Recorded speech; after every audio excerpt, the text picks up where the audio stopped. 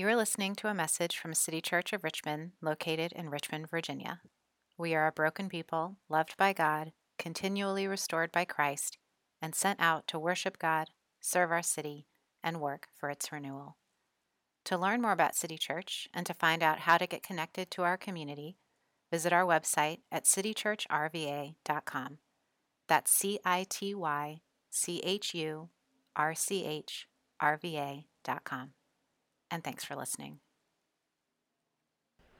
As you're settling back into your seats, I want to draw your attention to one other announcement that is in the back of the worship guide under Coming Up Soon. It talks about Leadership Basics, and Leadership Basics is a class that we run about every other year here at City Church. And as the name implies, it's an introduction to the basics of Christian leadership. We do this for everyone who's been nominated as either an elder or a deacon in our church, but it's open for all. And it's a time where you can come and learn some of the theology that the leaders in our church believe and that guide our ministry and shape the life of this church.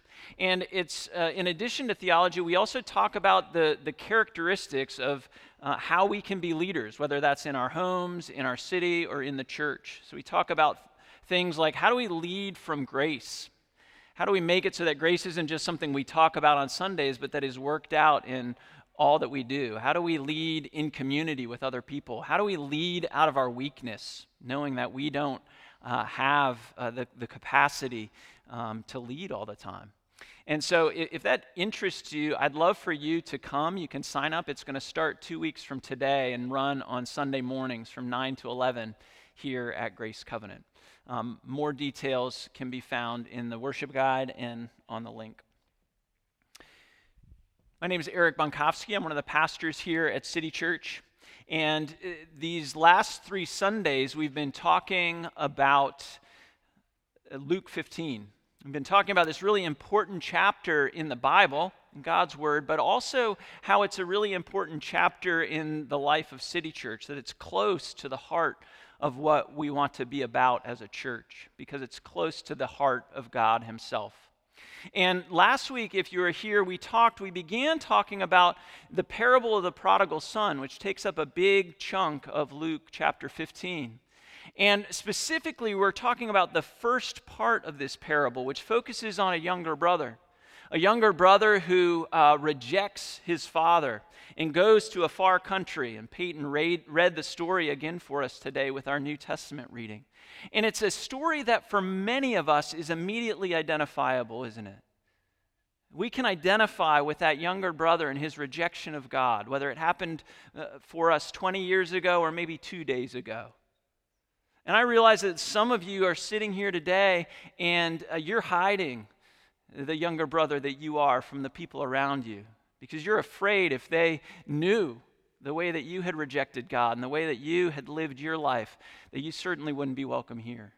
But the whole point of Luke 15, the whole point of this parable is this wonder of God's grace. This younger brother who had spent his life in reckless living, who found himself in a pigsty and looked down at the food and longed to eat some of that food. What we see as the story goes on is that his father receives him. His father sees him while he's making his way back to the house from a long way off, and he runs towards him. He embraces him, and he says, "My son has come home." See, we need that story, don't we? You need that story of grace because of your own story. Today I want to talk about the second part of that story, because there's another brother. There's an older brother. And we need him as well. In fact, in some ways, I think those of us who are gathered here this afternoon need this older brother even more. Because it's the older brother that's a lot more like you and like me. We can think about how we were like the younger brother at one point in our past, but today, many of us are like the older brother. You know, we do a membership class a few times a year here at City Church, and I said this a couple of weeks ago, that every time we do this new members class, we read through Luke 15, and every time we read it, I then ask this question: which of the brothers do you identify with? And after some sheepish hemming and hawing and maybe an answer, a hesitation here or there, I say, listen, you're all older brothers. You're at church on a Sunday evening after the worship service, and you're in a class learning about the Bible and theology. That's like textbook older brother activity. And it's true for most of us who gather here today. The reason we're here is because we're kind of like the older brothers. But Jesus tells this parable the way he does because he has a really important point to say to them. You know, in Luke 15, there are three parables, there are three stories. There's a lost sheep, there's a lost coin, there's a lost brother. And up to the end of the first part of the story of the prodigal son, it's just like the stories that have come before it. Something's lost, and something goes and seeks them out. But in the last story, in the story of the prodigal son, there's this new thing. There's this big reveal. Because we have a new character. We have this older brother who never left home, who was never lost, who was never far from God. But what Jesus wanted his audience to know then, and what he wants us to know today, is that there's another way to be lost. There's a way to be lost when you think you're not lost. There's a way to be far from God even if you show up at church every Sunday. And the stakes are just as high as they were for the younger brother. And you know what the punchline of the story is? The God who is gracious towards the younger brother is gracious to older brothers too. Let's take a minute to read through this story, the last part of it, and then I'll talk some more about it. So this is Luke 15. We've already read through verse 24 this afternoon. I'm just going to finish it reading verses 25 through 32. Here's what it says. Now his older son was in the field.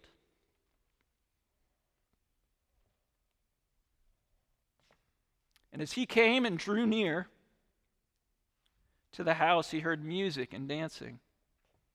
And he called one of the servants and asked what these things meant. And he said to him, "Your brother has come, and your father has killed the fattened calf because he has received him back safe and sound." But he was angry and refused to go in. His father came out and entreated him, but he answered his father, "Look, these many years I have served you. I've never disobeyed your command. Yet you never gave me a young goat that I might celebrate with my friends. But when this son of yours came, who has devoured your property with prostitutes, you killed the fattened calf for him." And he said to him, "Son, you are always with me, and all that is mine is yours. It was fitting to celebrate and be glad. For this your brother was dead and is alive. He was lost and is found." This is the word of the Lord. Please pray with me.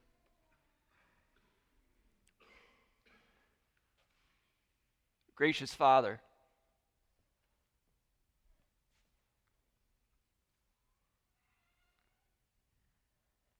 I'm so thankful that you have love for older brothers like me. Would your word today be a lamp to our paths and a searchlight into our hearts to show us the ways that we are lost, even when we don't think we are. And help us to know that in the finished work of Jesus, there is hope for all who are lost. We ask this in Jesus' name. Amen. All right, so I've already introduced the main idea for today. It's simply that there are different ways to be lost. There are different ways to be far from God. That's what these two brothers in the story of the prodigal son show to us. That you can be far from God without ever leaving home. You can be far from God without ever leaving church. And that may be the case for some of you who are here today. Went to church with your parents, grew up in the church, never missed a Sunday, know your Bible inside and out. And yet, you're far from God. You're lost, but you think you're not lost.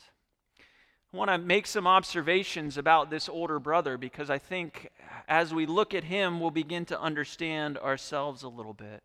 This older brother, as Luke describes him to us through Jesus' words, shows us that lostness, that distance from God can manifest by being angry and slavish towards God and full of scorekeeping towards others. That's what this man shows us, right? In verse 28, we see him.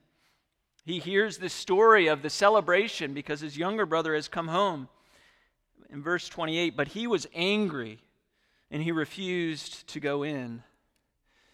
He despised this party that was being thrown. Have you ever despised a party? Sure you have, right? Scrolling on Instagram and seeing the fun that other people are having and you weren't invited. You're not there. And that little part of your heart despises that they're having fun without you, that you weren't included, that they could be celebrating someone that isn't named you. I have a deep party-hating streak in me. You know, I was thinking about it this week. When I was in high school, I worked 1 month at a Young Life camp. And I worked in the kitchen washing dishes, never sort of saw the light of day. And one night during each week of that month, they kind of let us out of the kitchen. They took us away from the dishwasher and they allowed us to go to the club where all the high school students were. And it was this event called the Say So. And it was a time where high school students would stand up and say if they had put their faith in Jesus Christ. And it was this party. People would clap for them. They would celebrate and they would sing songs. The 4 weeks that I was at Young Life Camp that month, I didn't go to a single say-so. And I thought I was doing it the right thing because I said, I don't need to go to that. I'm not here this month to see the say-so. I'm here this month to work.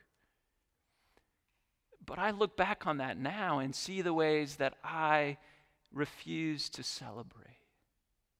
I was begrudging the fact that these kids had discovered God's love for them. I didn't want to join the angels in singing. I was too proud for it. Right? That's what an older brother looks like. That's what the older brother in this situation looked like. He was angry and refused to go in. He didn't just despise his brother and the treatment that his brother was receiving, but if we read on in the passage, we understand more about the older brother. He has a beef with his father. Right? We're told that his father comes out, and then in verse 29, he answers his father. Look, these many years I have served you. I've never disobeyed your command. I have a friend who, whenever he reads through this passage, he imagines the younger son raising a finger and wagging it in the face of his father. Look at my resume. Look at my receipts. I've done it all for you. I've served you faithfully. I've been here. I never left home. How many of us,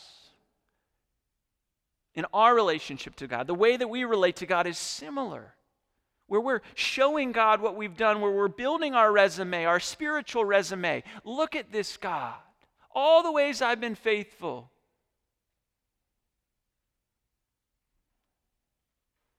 You see, merit dies so hard in the human heart, doesn't it?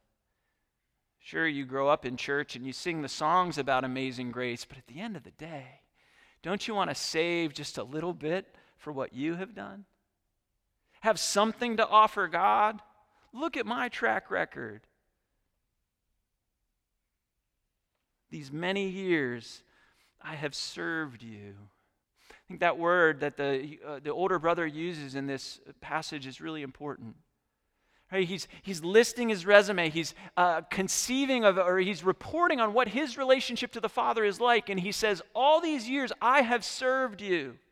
It's an intentional echo of earlier in the story when the younger brother who's gone away and lived recklessly, he comes back. And do you remember what he says to the Father as he's preparing his I'm sorry speech? He says, I'm no longer worthy to be called your son. Treat me as one of your servants. The older brother uses the exact same word to define his relationship with the Father. You see, both of these brothers are lost. They're missing out on the way we're supposed to relate to God. They both want to define it by service, by being slaves, not by being children, not by being the beloved. And anytime you do this, anytime you begin to relate to God as though you are serving Him, as though you are earning credit into your account by the things that you do, you're acting as the older brother. Angry and slavish, wanting to be God's slave rather than wanting to be God's child. Friends, I'm convinced that there are almost limitless ways that we are trying to offer our righteousness to God. Almost anything you can think of can be turned into an effort to offer your righteousness to God. And we know about all this that happens on social media. That's easy and cheap. I'm not even going to touch that one. I want you to think about your conversations for a minute. Take an average day and think about your conversations in the way that you posture yourself, in the way that you turn the focus in order to establish your righteousness before God and before other people. I do it all the time. And so do you. The older brother, he's angry, he's slavish in his relationship to God. And then in verse 29, we see that he's a scorekeeper, right? He asks this great question. He says, essentially, where's my goat? Right, where's my goat? You're killing a fattened calf. I'm not asking for a fattened calf. That took time, like you had to plan ahead. That's really special, really expensive. I just want a goat. I've had goat before. It's not great. But where's my goat? He's saying, where's my party? And all of this is rooted in the scorekeeping that he is doing in his head and then out loud towards the Father. He's saying, this son of yours, he won't even call him my brother, right? He doesn't say my brother. He says, this son of yours has done all these things wrong, and you're giving him a calf, a fattened calf. I've done everything right. Where's my goat? How are you saying that to God? What's your internal conversation with God like? You see, what this leads us to do, this tendency towards scorekeeping, what it does in us is it tends to highlight other people's sin and to highlight our goodness, our righteousness. We focus on our merit and we focus on their failings. Friends, let me tell you this as clearly as I can. If God kept score, we all lose. We all lose. And next time that you're asking this question, where's my goat? Where's my party? Why isn't God celebrating me? Remember that He absolutely is. It is God's word of grace, the gospel of Jesus' love for you that's spoken over you every minute of every day. You are my child. On you my favor rests. My soul takes delight in you. Friends, those words are greater than any fattened calf, any party, any music and dancing. So this is the profile of the older brother that we meet in this parable. But equally important for you to see is the profile of the father that meets us in the second half of this story. And what we see is the Father's heart for the not lost. This brother who stayed at home but was as lost as his younger brother. It says in verse 28, first, his father came out and entreated him. And the language here implies repeated attempts. It's this ongoing activity of the party is raging inside. He knows his older brother, it won't even come in. And so the Father goes out to him. Here it's an exact parallel. It's a mirror image of what the Father does with the younger son, right? With the younger son who's been gone for so long, the Father's up on the hill and he's looking, scanning the horizon, wondering, maybe today is the day my son comes home. He acts the same. The Father's heart towards the older brother is the same. He moves towards him. He pursues him. He initiates because God's grace always pursues us. This is the gospel, that the Father comes and he keeps coming. The Father has come to us through the prophets. The Father has come to us through the Scripture. The Father has come to us through Jesus Christ, and he's coming today through the Holy Spirit. The Father is coming to you, however you are lost. And he's saying, come in. Come into my embrace. Come into my friendship. Come into my love. You know, I think the way the Father acts towards the younger brother, it gets all the press. Right? There he is, hiking up his robes and running, planting sloppy kisses on the younger brother as he comes home. But the love towards the older brother is the same love. It's the same heart. It's the same God. If you are an older brother, God loves you like that today. He's entreating you to come in. Next thing I want you to notice about the Father's heart is in verses 29 and 30. And they actually don't say anything about the Father in those verses, right? These are the verses where the older brother is pleading his case. He's building his resume. What do we learn about the Father's heart in that? We learn that it's patient and forbearing, that there's great mercy in the fact that he often lets us rage as these self-righteous, self-absorbed older brothers, and he waits for us to finish. It's his grace in that. It's his mercy as you unfurl your spiritual resume, as you spout out all the injustices, and he waits, and he turns his heart of love to you. Because he's preparing for the last thing that we learn about the Father's love, which is in verse 31. This great statement of the Father to the older brother, son, you are always with me, and all that is mine is yours. Son. Right? How did the older brother want to relate to God? As a slave, as a servant. He breaks through all that and says, no, you're thinking about it wrong. You're my son. You're my child. And then he goes on to say, I'm always with you for all time, for all eternity. Whether you go far away or you stay close to home, I'm always with you. And he's generous. He's lavish. All that is mine is yours. The God of 1,000 cattle on every hillside. The God of infinite riches.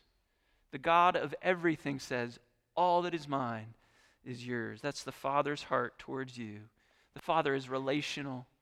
The Father is eternal. And the Father is lavish in his love for you today. We've talked about the older brother. We've talked about the Father's heart. But what's missing? What's missing from this parable? Right? Think back. We had a parable of the lost sheep. We had a parable of the lost coin. Now this parable of the lost son or the lost sons, something's missing. A couple things are missing, actually. You know the first thing that's missing from this third parable? Someone searching.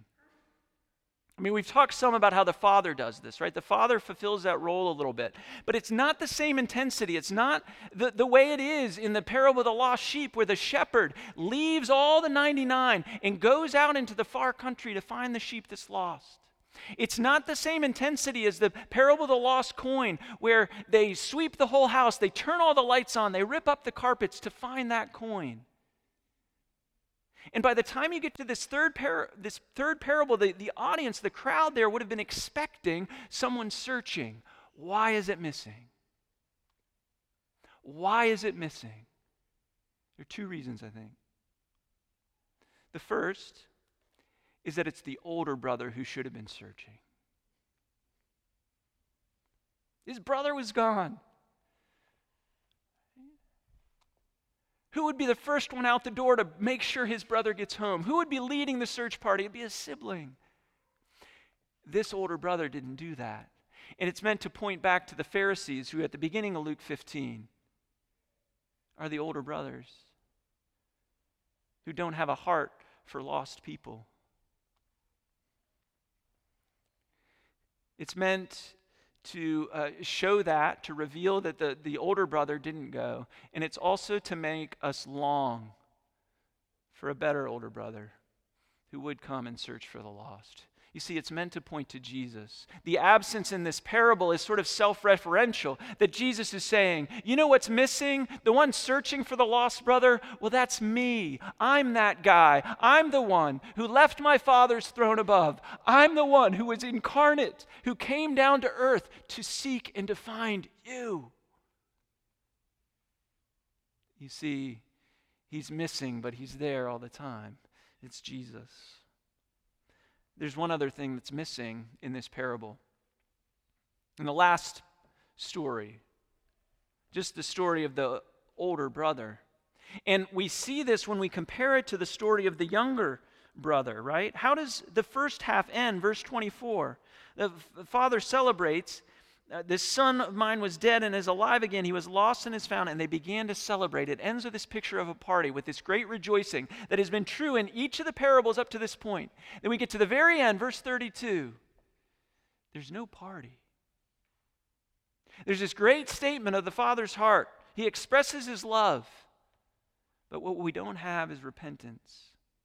We don't have the older brother broken in his sin, acknowledging how he is so far from the Father and being received back. Why is that? Why don't we see a response from the older brother? It's because Jesus, this masterful storyteller, wants this moment to hang in the air. He wants it to sit unresolved. Why? So that all the older brothers who are listening to him could imagine, what would it be like for me to receive the Father's love? And so that all the older brothers who are sitting in here today would ask that question, what would it look like for me to receive the Father's love?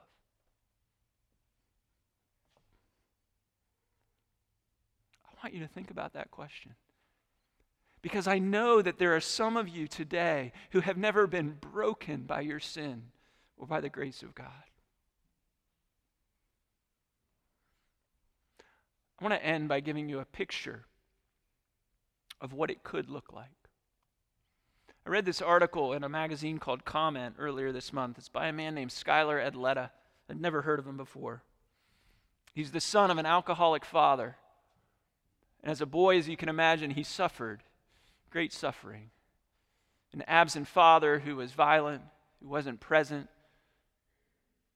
who never gave him the love that he desired. His parents eventually got divorced, but the suffering didn't end, just changed color, changed hue, but he still continued to suffer.